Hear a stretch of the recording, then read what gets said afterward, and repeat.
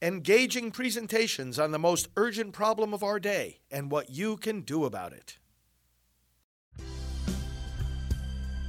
Now, the End Abortion Podcast by Priests for Life.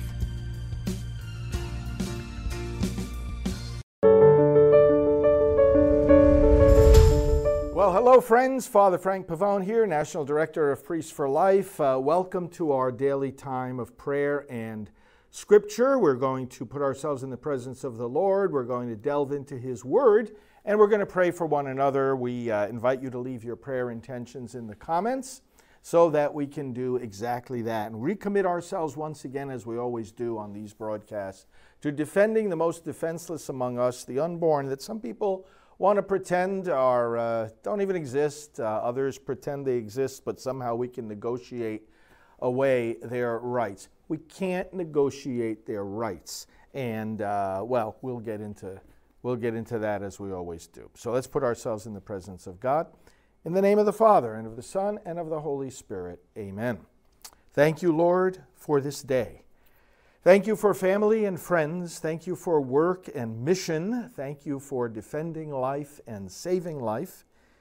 Lord, we even thank you for trials and sufferings. We ask consolation and strength where they are needed. We ask guidance and discernment where they are needed. We ask forgiveness of sin where that is needed, for we all sin every day.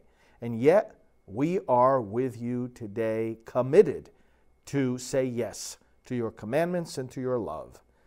May we be an example, a bright light to others around us, leading them not into scandal, but leading them into the kingdom. We pray through Christ our Lord. Amen. Let's look at this reading from Matthew's Gospel. Jesus said to his disciples, "Whoever wishes to come after me must deny himself, take up his cross, and follow me. For whoever wishes to save his life will lose it, but whoever loses his life for my sake will save it. What profit will there be for a man to gain the whole world and forfeit his own life? Or what can one give in exchange for his life? For the Son of Man will come with his angels in his Father's glory, and then he will repay each according to his conduct. Amen, I say to you, there are some standing here who will not experience death until they see the Son of Man coming in his kingdom."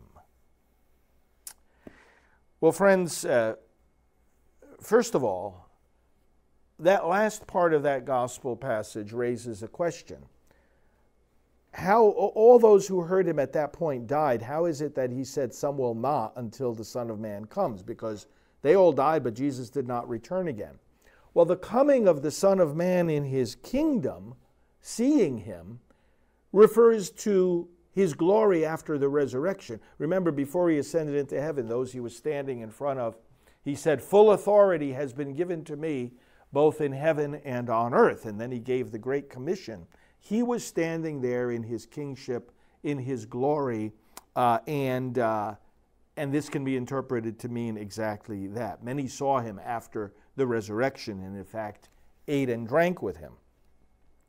But to the deeper point here, I remember when I was very young, I remember hearing an older person saying, well, Jesus suffered for me. Why do I have to suffer? Actually, Peter answers that question in the New Testament. He says, Christ Jesus suffered for us to leave us an example to follow in his footsteps. And here he says something very similar. I took up my cross.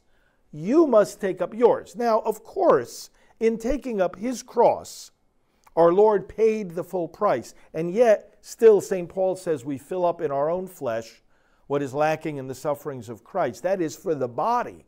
We are members in the body of Christ, and in a spiritual, mystical way until his second coming, and the general resurrection and the final conquest of all evil, the body of Christ must still suffer. Like Paul writes to the Romans, all creation is groaning and is in the pains of childbirth. So, yes, Christ Jesus, the head of the church, has paid the price for our sins, won the victory, dies no more, but we, his body, are still following. And we're following in that pattern. And this is not because there's anything about suffering that we seek for its own sake. It's because Jesus has turned the cross into an instrument of glory. It's not seeking suffering, it's finding the meaning in suffering. The suffering will come inevitably. We don't bring it on ourselves or others unnecessarily. But taking up our cross means realizing the suffering that will inevitably come, that the cross has given it meaning and value, that the cross has redeemed it. The cross has even redeemed death. So that even though we still must die, the cross makes it dying with and in Christ, which means it's a passage to glory. In fact, in John's Gospel, Jesus talks about the hour of glory, that Father, glorify your Son. And the hour of glory is his lifting up on the cross. What power the cross has to transform suffering and death into glory. It's the power of love that does that. Someone has written that the true God transforms violence into suffering.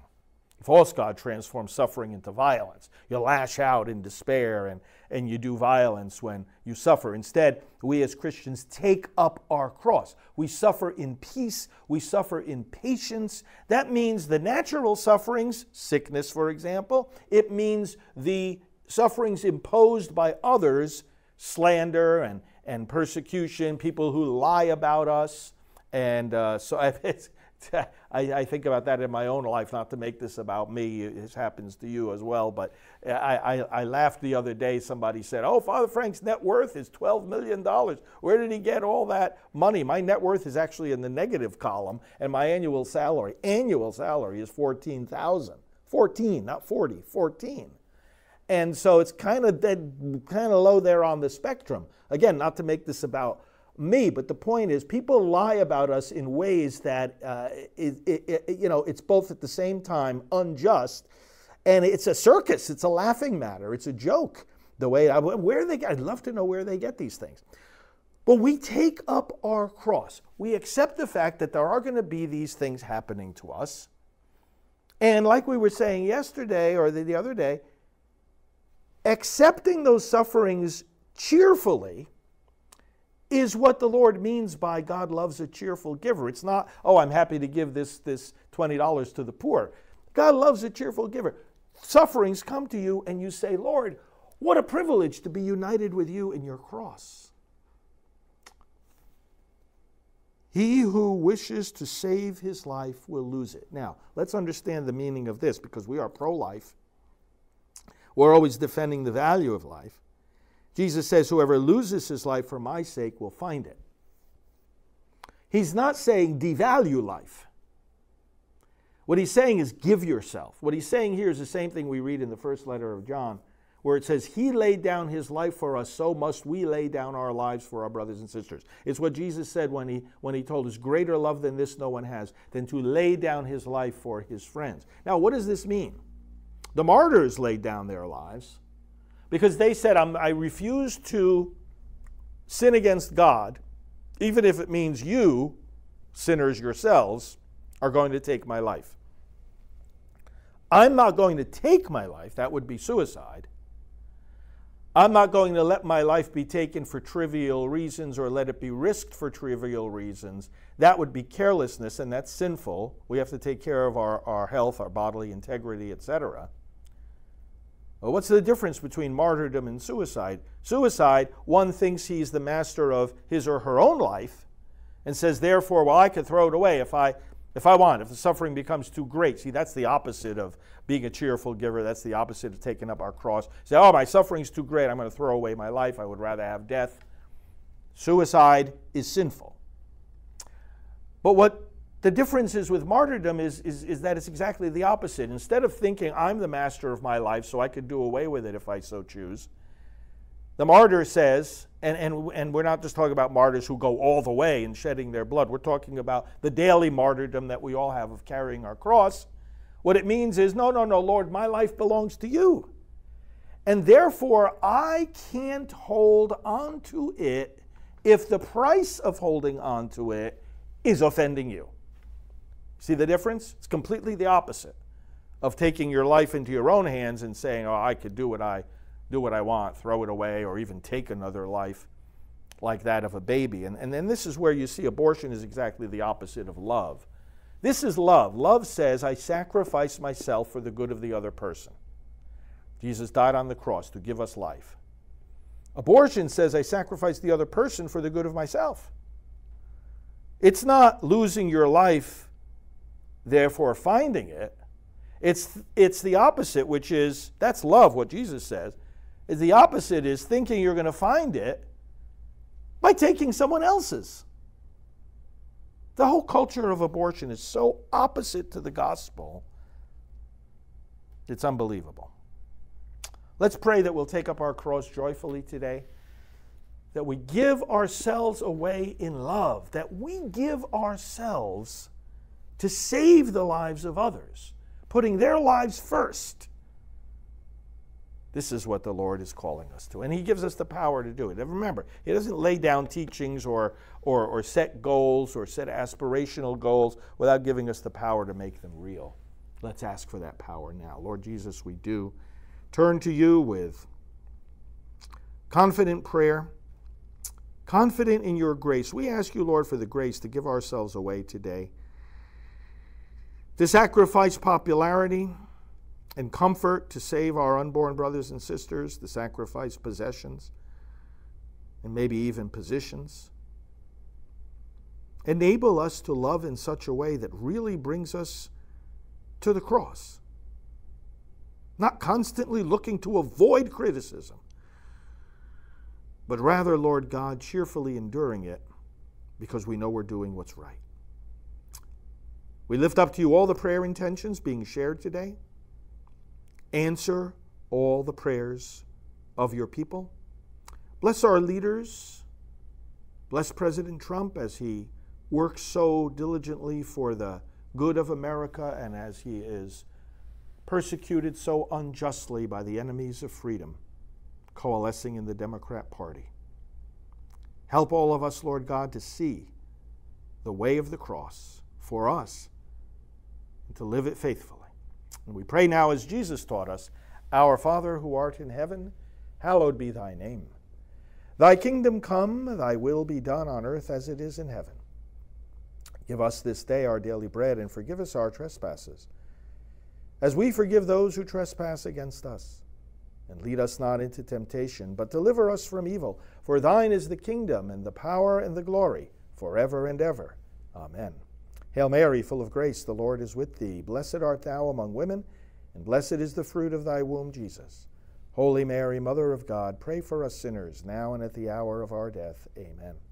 Glory be to the Father, and to the Son, and to the Holy Spirit, as it was in the beginning, is now, and will be forever. Amen. And friends, remember the Assumption Novena that is going on. August 15th is the Feast of the Assumption. Check out prayercampaign.org. That's prayercampaign.org, not only for the Assumption Prayer Novena, for other ongoing novenas too, including for Victory in Ohio in November, especially since we didn't have the Victory on August 8th. But we will push forward for that, for the right thing to happen. God bless you all, and we'll talk to you soon.